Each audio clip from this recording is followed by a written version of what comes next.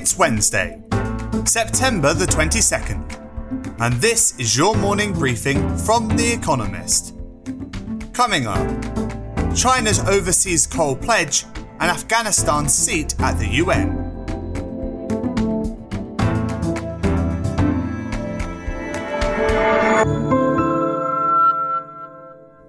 First, the world in brief. In a pre-recorded speech at the UN General Assembly, President Xi Jinping of China said his country would stop financing coal-fired power plants overseas. China has long sponsored coal projects in developing countries, though not this year, as renewable energy prices have dropped. At home, China is still committed to the dirtiest fossil fuel. Last year, it built more than 3 times as much new coal-fired capacity as the rest of the world combined.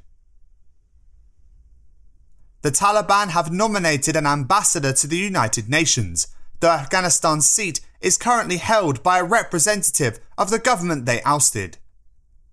Whether to recognise the country's unpleasant new rulers will pose a conundrum to the UN.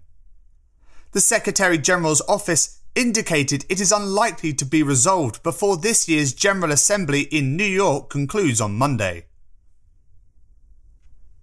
Evergrande, the huge and heavily indebted Chinese property firm at the centre of a stock market panic, said it would honour its yuan-denominated debt interest repayments due on September 23rd.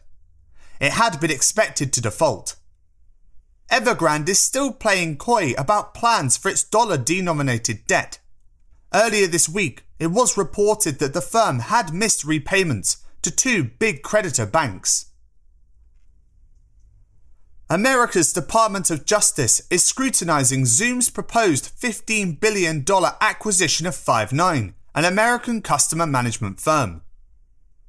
Regulators worry that the video conferencing giant's links with China might make the merger a national security risk. Zoom's allegedly cozy relationship with the Chinese government arouses suspicion in Washington, though the firm is based in Silicon Valley and its Chinese-born boss is an American citizen. The Biden administration and 6 states filed an antitrust suit to stop a partnership between American Airlines and JetBlue Airways. The 2 carriers sell each other's flights in America's Northeast and link frequent flyer programs. The suit alleges that their partnership will erode competition along routes where they previously rivaled each other. The firms deny the arrangement is anti-competitive. The OECD, a club of mostly rich countries, raised its inflation forecasts. Consumer price inflation across G20 countries is projected to reach 4.5% in the 4th quarter, driven by higher shipping costs and commodity prices, falling to around 3.5% by the end of 2022. Macroeconomic policy support remains, quote, necessary, the organisation said, until conditions normalise and labour markets recover. Johnson & Johnson, an American pharmaceutical giant, announced that a booster shot of its single-dose COVID-19 vaccine is 94% effective in preventing moderate to severe symptomatic disease in America when administered 2 months after the initial dose. The vaccine maker also said that the booster increases the level of antibodies by 4 to 6 times compared with a single shot. And fact of the day: 87 million, the number of working children in Africa. It is more than 1/5 of the continent's children.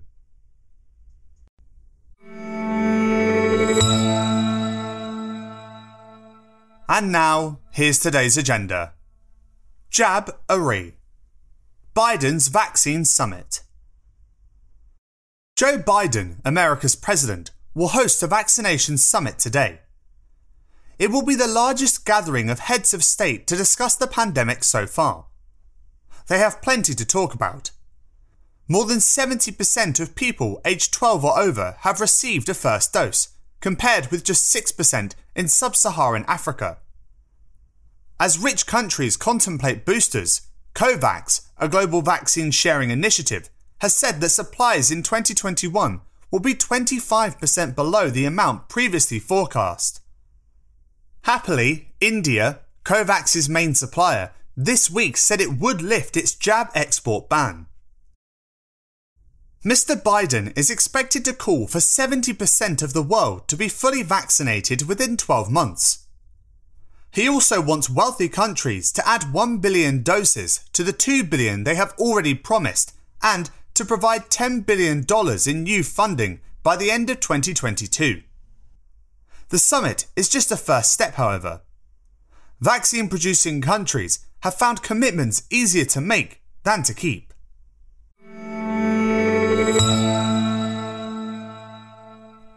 Canary in a coal mine. Evergrande.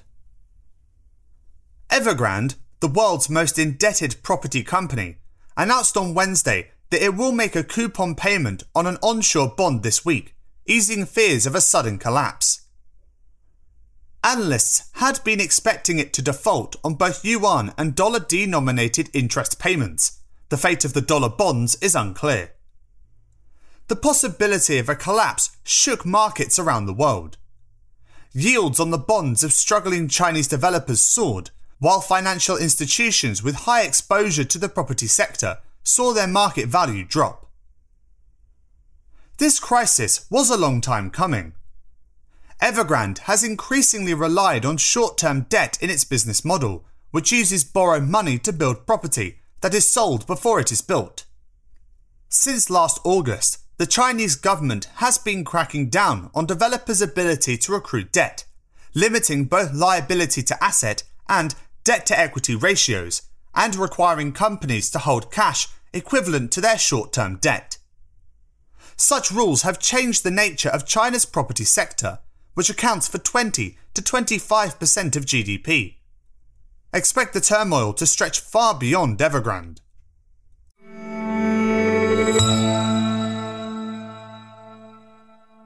Tiptoeing to tapering. The Fed meets.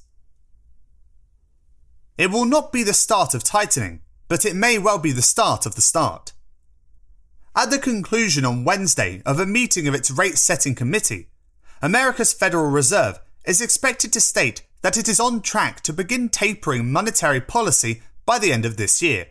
That is, to reduce its purchases of assets, currently set at $120 billion a month.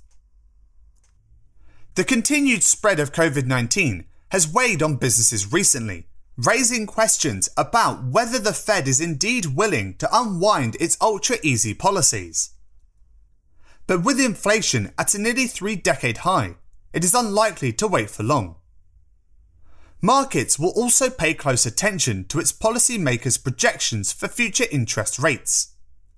For the first time, these projections will include forecasts for 2024, by which time, all going well, monetary policy should be back to normal. But the path there will be fraught.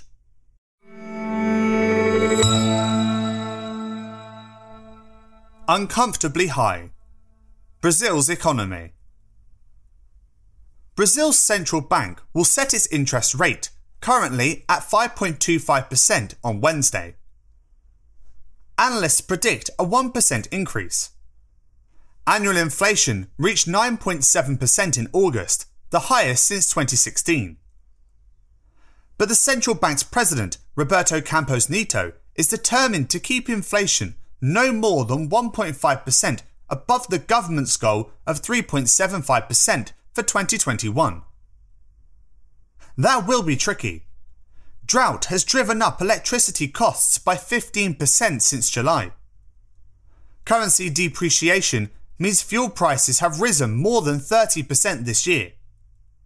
And GDP fell by 0.1% in the second quarter, driving fears of stagflation.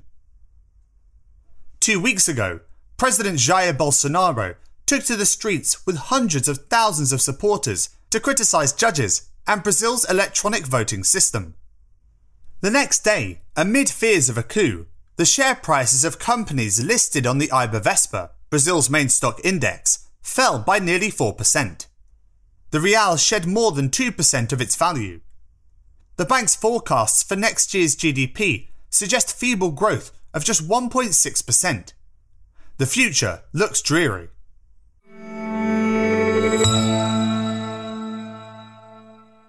Supra-Sopranos. The Many Saints of Newark. Many viewers argue that The Sopranos, a television show about the mafia underworld in New Jersey, was the greatest series yet made. Running from 1999 to 2007, it followed mob boss Tony Soprano, played by James Gandolfini, as he navigated life as both an introspective family man and the head of a criminal empire. 14 years after the finale abruptly cut to black, a prequel film will premiere at Beacon Theatre in New York on Wednesday night. The Many Saints of Newark explores Tony Soprano's teenage years in the 1960s, revolving around the Newark race riots of 1967.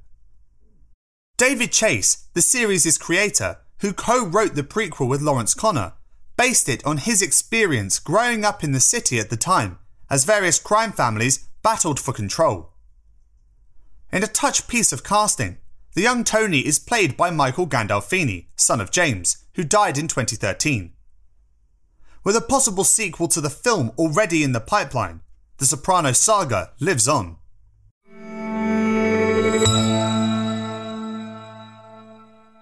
Finally, here's the quote of the day from Philip Stanhope, who was born on this day in 1694.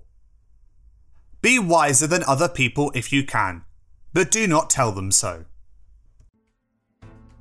That's it from the Economist morning briefing, available every weekday and on Saturdays.